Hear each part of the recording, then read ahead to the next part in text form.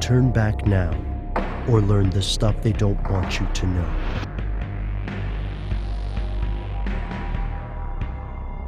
Here are the facts. Public opinion is big business. As of 2011, there were more than 7,000 public relations firms in the United States alone. These companies work on behalf of corporations, trade organizations, or individuals who hope to put a positive spin on their image. Whether it's a celebrity trying to salvage his or her reputation after a meltdown, a musician promoting an album, or a business combating negative press, chances are you've recently encountered PR work and you might not have known. There's no denying the importance of this multi-billion-dollar industry, but what exactly is it? How does it work? And who invented it? Here's where it gets crazy. The art of modern public relations can be generally traced to one man, Edward Bernays. There were other earlier innovators, but none altered the social landscape of North America as profoundly. Born in Vienna, Austria in 1891, Bernays' family moved to New York City about a year after his birth. He was the nephew of Sigmund Freud, and like his uncle, Bernays was captivated by the convoluted processes of the human mind. Bernays often consulted his uncle's work, and he was the first to incorporate psychology and other social sciences into PR. Yet where Freud sought to uncover motivations, Bernays sought to mask them, and Bernays' clients were companies rather than individuals. For example, one of his early cases involved Lucky Strike cigarettes in the 1920s. The American Tobacco Company asked him to expand sales. Women would be an ideal market, but there were problems. First, women didn't care for the green packaging of Lucky Strikes, and the manufacturer concluded that changing the color was too expensive. Second, it was taboo for women to smoke in public. Bernays took a unique approach to these obstacles. First, he recommended that if the packs must stay green, they should make green the premier color of the fashion season. During his Green Ball campaign, Bernays convinced French designers to incorporate green into their latest fashion lines, and not just any green, but the specific dark green shade of Lucky Strike packaging. He also engineered a green gala at the Waldorf Astoria, featuring some of society's most prominent tastemakers. To address the problem of smoking in public, he linked Lucky Strike cigarettes to the women's liberation movement, arranging for young women to march down Fifth Avenue, smoking and calling the cigarettes torches of freedom. Instead of appearing to sell cigarettes, this seemingly spontaneous march appeared to be a part of the struggle for gender equality. Suddenly, Lucky Strike cigarettes didn't just have packaging that matched the latest Parisian fashions, they also made a statement about women's equality. It's easy to see how these associations could skew market opinion, and the campaign was enormously successful. If you're like most people, then you probably assume that you know where your opinions come from. And if you're like most people, you're probably wrong. Humans tend to think of each belief as the result of a rational analysis, but this is not entirely true. Instead, our opinions are subtly influenced in numerous ways, and we're often not aware of this process. Edward Bernays tapped into this phenomenon to increase the sales of hairnets, cigarettes, bacon, and more, but that's just the beginning. He didn't restrict his talents to selling consumer goods. He persuaded consumers and citizens to approve of several other things, and that's probably something his clients don't want you to know. Even today.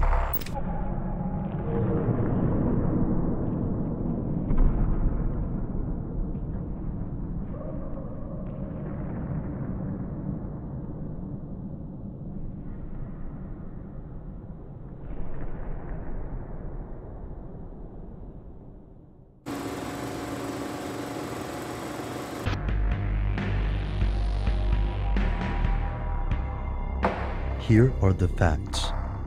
Although Edward Bernays is little known today, his work speaks for itself.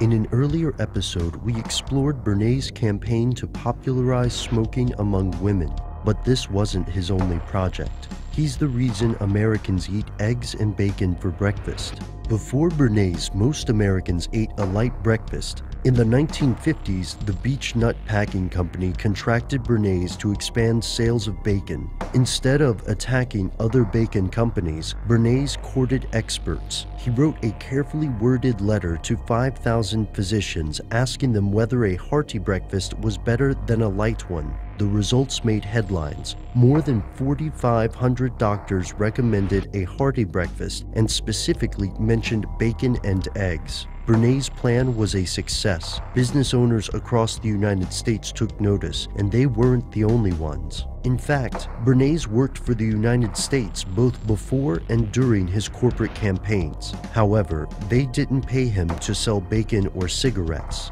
They paid him to sell wars. Here's where it gets crazy. In 1917, President Woodrow Wilson formed the Committee on Public Information, or CPI, which raised support for U.S. engagement in World War I. Bernays worked for the organization, which was headed by George Creel. They briefed President Wilson, directing him in the use of propaganda.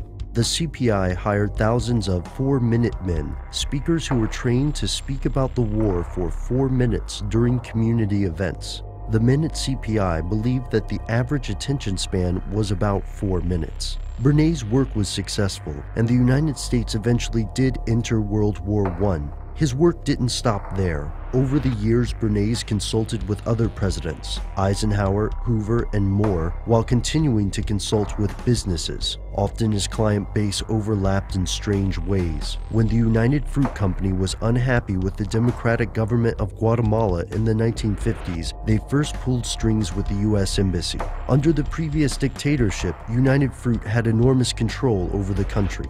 They had tax exemptions, a large degree of autonomy, and controlled the country's railroad and post office. Yet the new presidents refused to support United Fruit's control of the nation. They also allowed the Communist Party to operate openly. Unfortunately for those presidents and Guatemala, United Fruit had high-level connections. Allen Dulles, the director of Central Intelligence, was a stakeholder in United Fruit, and his brother, John Foster Dulles, was Secretary of State. But United Fruit still needed to convince Congress and the American public, so they hired Edward Bernays. Bernays persuaded Congress and the administration that attacks on United Fruit were proof of communist subversion, and that President Arbenz was a communist himself. According to the CIA report, he sent correspondents from Time, Newsweek, the New York Times, and Chicago Tribune to report on communist activities in Guatemala. As the coup took place, Bernays persuaded the American public that the CIA-backed military juntas were actually freedom fighters stopping the spread of communism. Bernays' work paved the way from the 1954 coup of Guatemala, which triggered a civil war that would last for 4 decades. By the time this war ended, hundreds of thousands had died. Bernays' work attracted several notable fans, including Nazi propagandist Joseph Goebbels, who based his strategies on Bernays' theories. This isn't to say that Bernays was necessarily a bad man, just very, very good at what he did. And Goebbels wasn't the only person to copy Bernays' work. PR agencies across the planet use Bernays' techniques every day, influencing your opinion about products, countries, and of course, politics. But who's paying them to influence you and why? That is something they don't want you to know.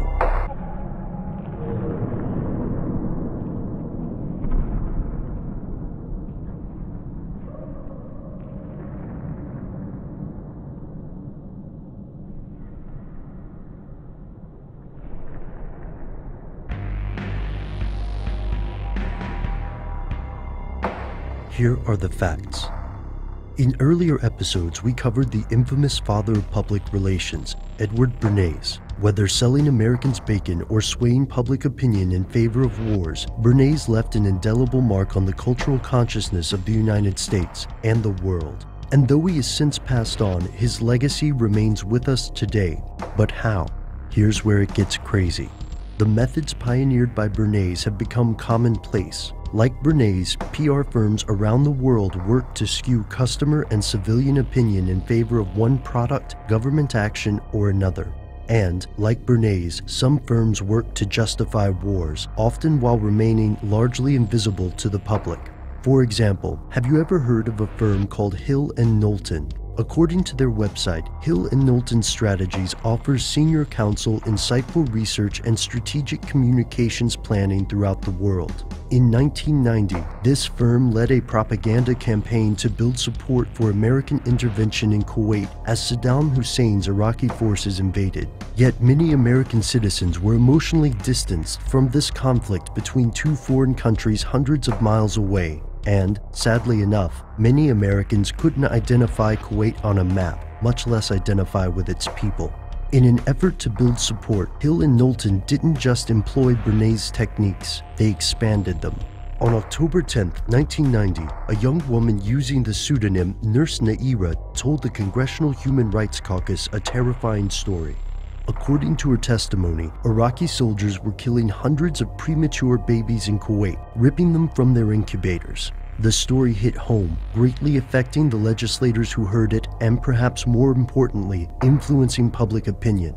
President George H.W. Bush repeated this story several times while justifying an intervention in Kuwait. As the story grew in popularity, more rumors emerged that Iraqi forces were digging mass graves for Kuwaiti children, for example.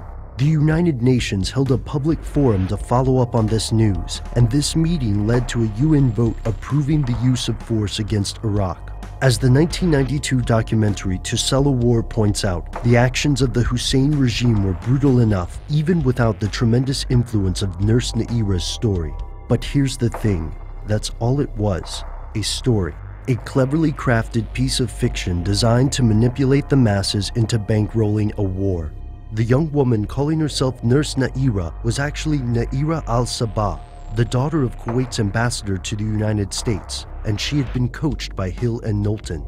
Members of Congress did not know her real identity. As the facts emerged, Amnesty International recanted their original support of the claims, and according to Andrew Whitley of Middle East Watch, within 2 weeks of the liberation of Kuwait, it became apparent that the incubator story was false. Hill and Knowlton was paid over $10 million by a group called Citizens for a Free Kuwait, composed of private Kuwaiti citizens and government officials. The Kuwaiti ambassador to the United States maintains that there was no disinformation campaign, though Hill and Knowlton consulted with him personally. This is only one example of how PR firms can affect public opinion.